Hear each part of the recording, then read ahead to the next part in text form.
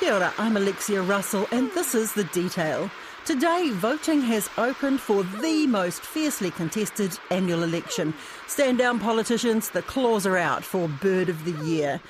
The Forest and Bird competition already has the international media circling after a drunken pigeon won last year's title. Oh, it's the biggest day of the year for birds, I'll tell you that. The winner of Forest and Bird's 2018 Bird of the Year contest is about to be revealed. This year saw the highest voter turnout on record. One cheeky bird turning up on Tinder. I don't know what they're hoping to achieve there. Almost 2,000 fraudulent votes that had to be plucked out. Forest and Bird's Megan Hubsher is in the studio with me. But first of all, I think we've got possibly a hint of the winner. For the first time in the history of Bird of the Year, the kereru, the mighty wood pigeon, has swooped to glory. I feel like the kereru exemplifies what's so great about New Zealand and New Zealanders. It's not as flashy as the piwaka waka, not as iconic as the kiwi bird, not as media savvy as the kakapo, but that's what makes the kereru so special. It's ordinary, just like all of us. It isn't perfect. Sometimes it gets a little bit tipsy enough to fall out of trees. Maybe it could stand to exercise a bit more. But, you know, who among us doesn't? It flew into the garage. Why would it fly into the garage? Possibly because it was flying under the influence of alcohol.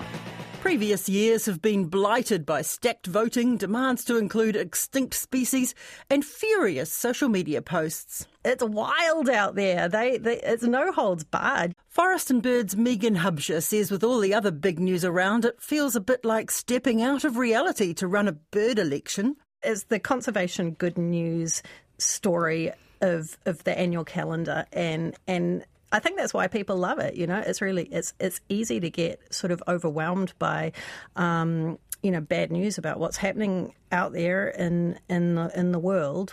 Last week we had Ministry for the Environment put out their report about how our oceans are doing, and it was really sobering reading. So, bring on Bird of the Year, I say. Let's have a celebration and let's be aware of what we've got and how special it is, and enjoy our shared love for New Zealand's native animals. And do you think that's why people really get into it? Because they do, don't they? They're really involved in the everyone loves a good competition, don't they? I think it brings out the competitive spirit in New Zealanders, and our birds are awesome. From any objective sense, we have got the most unique collection of birds in New Zealand, and there's a million things to celebrate about them. And so I agree that's why people get behind it, because pick a bird and you've got a winner. Every bird is a winner in Bird of the Year ultimately. And when the kereru won last year, it hit the international headlines. Now, a native green and bronze wood pigeon with a taste for fermented fruit has been named the 2018 Bird of the Year in New Zealand. Although quiet and reclusive by nature, the kereru have earned a reputation as the drunkest bird in New Zealand. They've been known to fall from trees after consuming rotting fruit left lying on the ground. It sure took off, didn't it? And I've had the Guardian UK on the phone already. The international media are circling. So, it's... I think it's a good news. It's a good news story for New Zealand, and it's a good news story for the world as well. And what an incredible message for us to take offshore, that nature is worth celebrating. It's really special, no matter what country you come from. We need our birds and we need our environment. So let's celebrate what we've got and look after it. It can get quite heated, can't it? You can check out the online conversation. It's the hashtag is Bird of the Year. It's wild out there. It's no holds barred. I certainly, when I'm out for a walk in the bush, and, I was lucky enough once to see a fern bird, and it was a sweet little, quite a meek little bird, sitting in some tussock grass. But online, these things, they get savage. Our birds Really? have got killer instincts. Oh, no. Talk me through the origins of Bird of the Year. Did you imagine when it started that it would grow this size? I think, everything has a beginning. There's a first step for everything. And certainly Bird of the Year has evolved in the 14 years that it's been running. Forest and Bird used to include a voting pull-out in our magazine, in our quarterly magazine. So members who receive that magazine could put a check mark next to their preferred bird and post it back. So, certainly things have changed. We're online now. Most of the campaigning happens on social media. We've got schools behind it. I had an inquiry from Scouts New Zealand this morning asking if they could get involved. Oh, well, who did they want?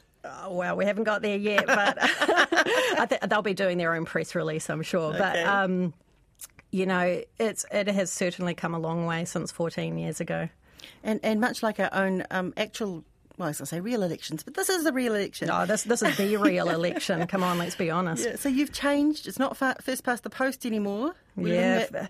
STV voting. STV, controversial voting. STV is the way to go. And the campaign managers are responding to it already. We've got a penguin party has been negotiated between the 5 penguin species, so they're not going to be eroding each other's votes. They're going to be supporting each other.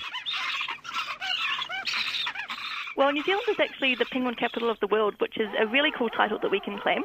So it's about time one of them wins it. Out of all the penguins we have, the hoiho is definitely the most endangered. It's in a lot of trouble at the moment. So it's down to about 200 breeding pairs on the mainland and is continuing just to plummet. So they need as much help as they can get. Among those hoiho fans, a zoologist who's had a dramatic change of allegiance. Alison Ballance produced the podcast series The Kakapo Files, but now she's backing a penguin. Because the hoiho, the yellow-eyed penguin, is it's a penguin. And who doesn't love penguins? And B, it's a penguin that you can go and see on the Otago and Southland coast, and it's a real treat to see it, but its numbers are crashing. They're just going down and down. So we need to focus attention on it. We need to work out what we can do to bring it back. So that's why I want people to vote for it. Don't worry, Kakapo fans, that's one of 3 birds the Auckland Zoo is backing. Basically, because we've done such a mammoth effort by the veterinary team and the bird keepers and the volunteers this year, with unfortunately the aspergillosis outbreak in April to June, we've decided to support this bird as the number one, really, because it was equivalent of like 15 staff working full-time a day to care for and treat the kakapo. There's an alliance between the shore plover and the hihi stitchbird. So it's game on. STV means that, well, in this particular version of STV, you get 5 votes, which I think will be a relief to most people, because probably the most consistent piece of feedback Forest and Bird have had about Bird of the Year is that it's too hard to pick one favourite bird. So hopefully by opening it up a bit, we can, 5 makes it a bit easier for people.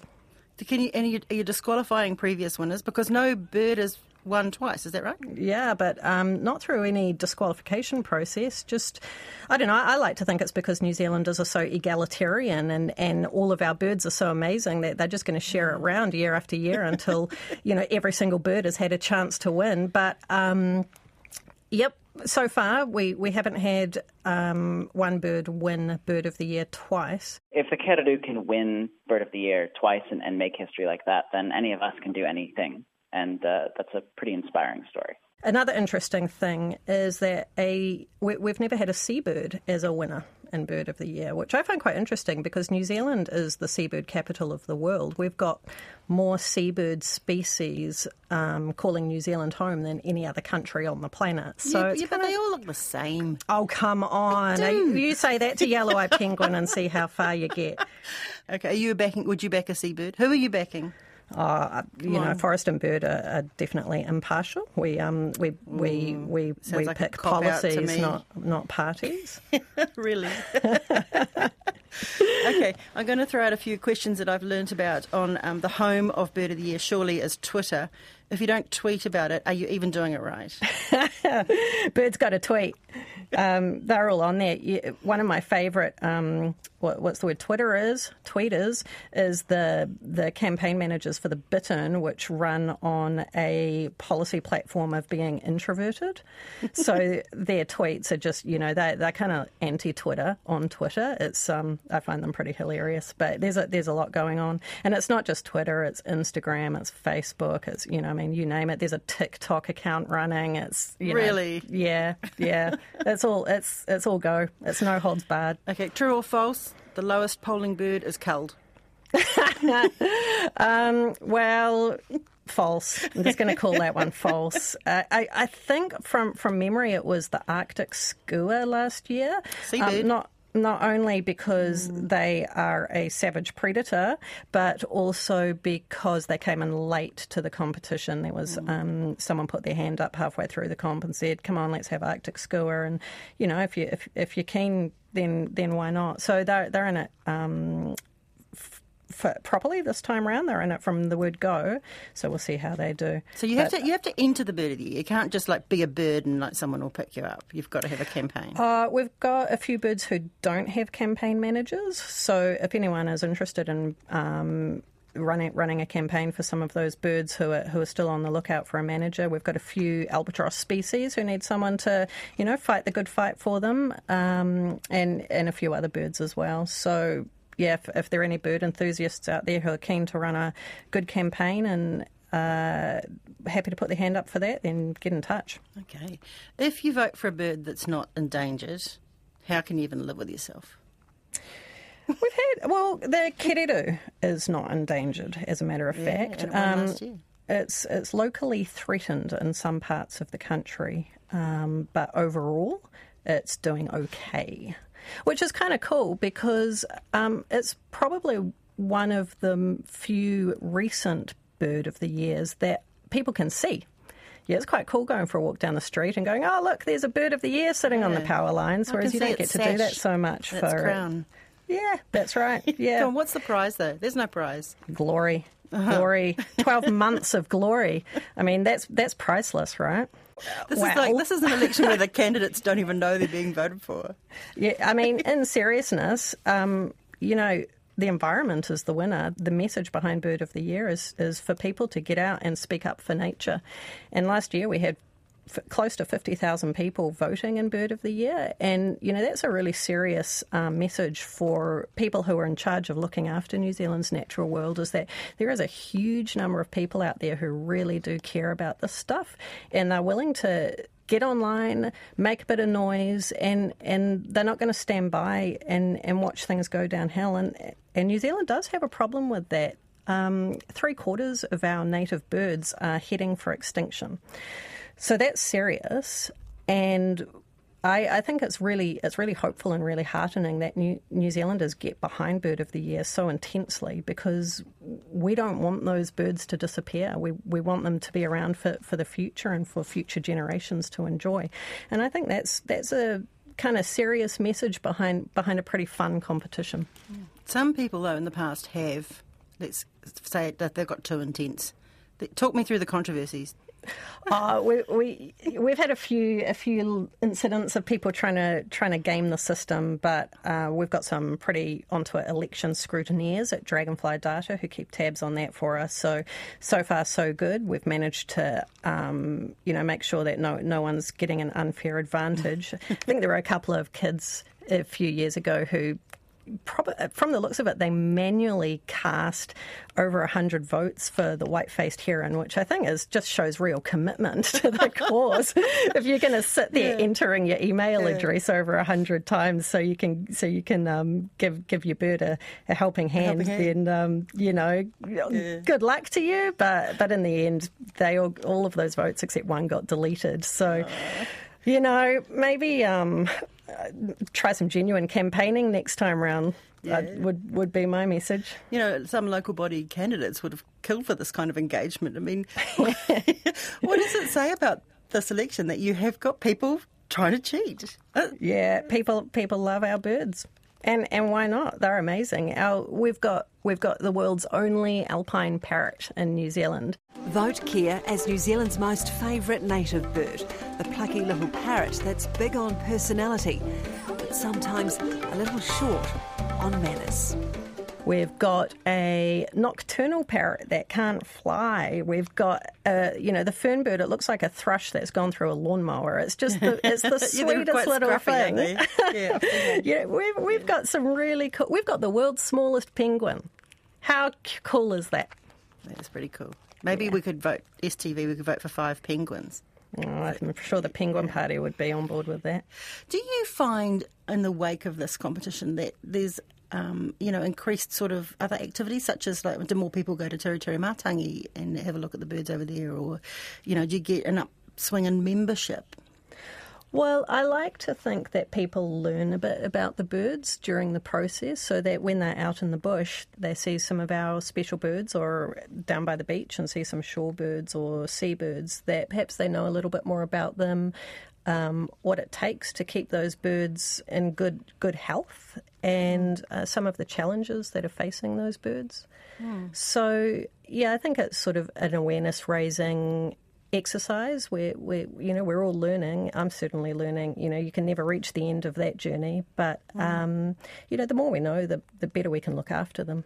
And I guess it would help in situations where you've got, development on the waterfront, and there might be dotterels nesting, and then, maybe once upon a time you could have gone ahead without really thinking too hard about it. But now people are really invested in rescuing that kind of situation.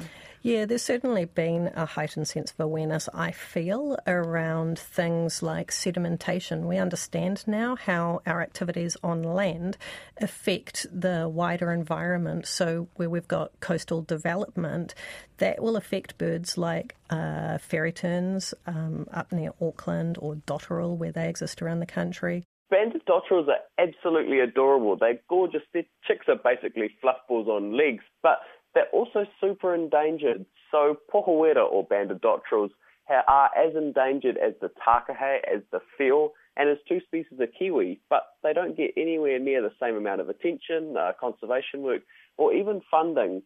So banded dotterels really, really need your number one vote in Bird of the Year 2019 to raise awareness for this incredible species. Also things like cats, we had down in Kaikoura, very sadly, the entire cohort of dotterel chicks were wiped out by cats.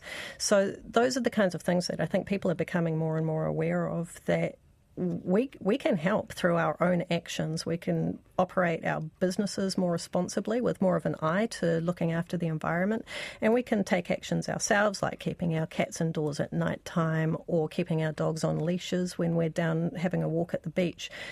One of the main killers of little blue penguins, in Wellington at least, are dogs. So, we can all help with that. If we're going for a walk with a pooch, keep it on a leash if you know there are little blues around.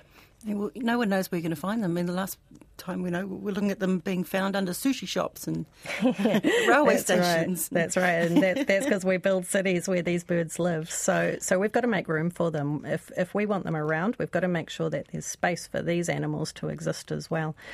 And that means looking after them, really taking actions that are going to help. The Otago shag is Otago's only unique bird. It's only now found within the Otago region, and it's a lovely charismatic shag, but it's also what we would call one of these sentinels of change. It used to be spread across the entire East and South Island when Polynesians arrived, and very quickly, within 100 years, it went through a really pronounced bottleneck, so it lost greater than 99% of its population size geographic range, and it only survived in Otago. So it's really kind of like the kakapo or the takahe of the seabird world. This is what sets us apart from other countries. We don't have ancient history like they do in Europe or even South America, where they've got buildings that go back thousands of years. We don't have that here in New Zealand, but what we do have are these incredible animal species which have been here for thousands of years, and that's what we've got, and that's what we've got to look after. Okay, another off-the-wall question, asking for a friend. When can we start voting for extinct birds? I'd like to see the Haast Eagle on the platform. Oh, you've heard of the Haast Eagle campaign, are you? Well, as I've said to Mike Dickinson, rules is rules. Oh, surely. I don't know, maybe you guys want to have a chat to South Island Kōkako, because they are in the competition this year on the basis that they're not necessarily extinct. they're only classed as data deficient. So if you and Mike can have the Haast eagle classed as data deficient, then, you're welcome. See you 2020. Voting for Bird of the Year is now open and closes on November the 10th. Go to birdoftheyear.org.nz. That's the detail for today. I'm Alexia Russell. The detail is brought to you by newsroom.co.nz and made possible by the RNZ NZ On Air Innovation Fund. Hit the subscribe button to stay across the detail every day. And if you're on Apple, please leave a rating as it helps other listeners find us. This episode was engineered by Jeremy Veal, and thanks to Kathake Masalamani for the interviews with our bird champions, including the zoo's Carl Ashworth. You shouldn't really have favourites when you're a zookeeper, but I think, spending quite a bit of time with the kakapo this year, and they're such unique birds and extremely unique to New Zealand, and, a real national treasure, really, that I think that's what I would go for. Ka nui tēnei.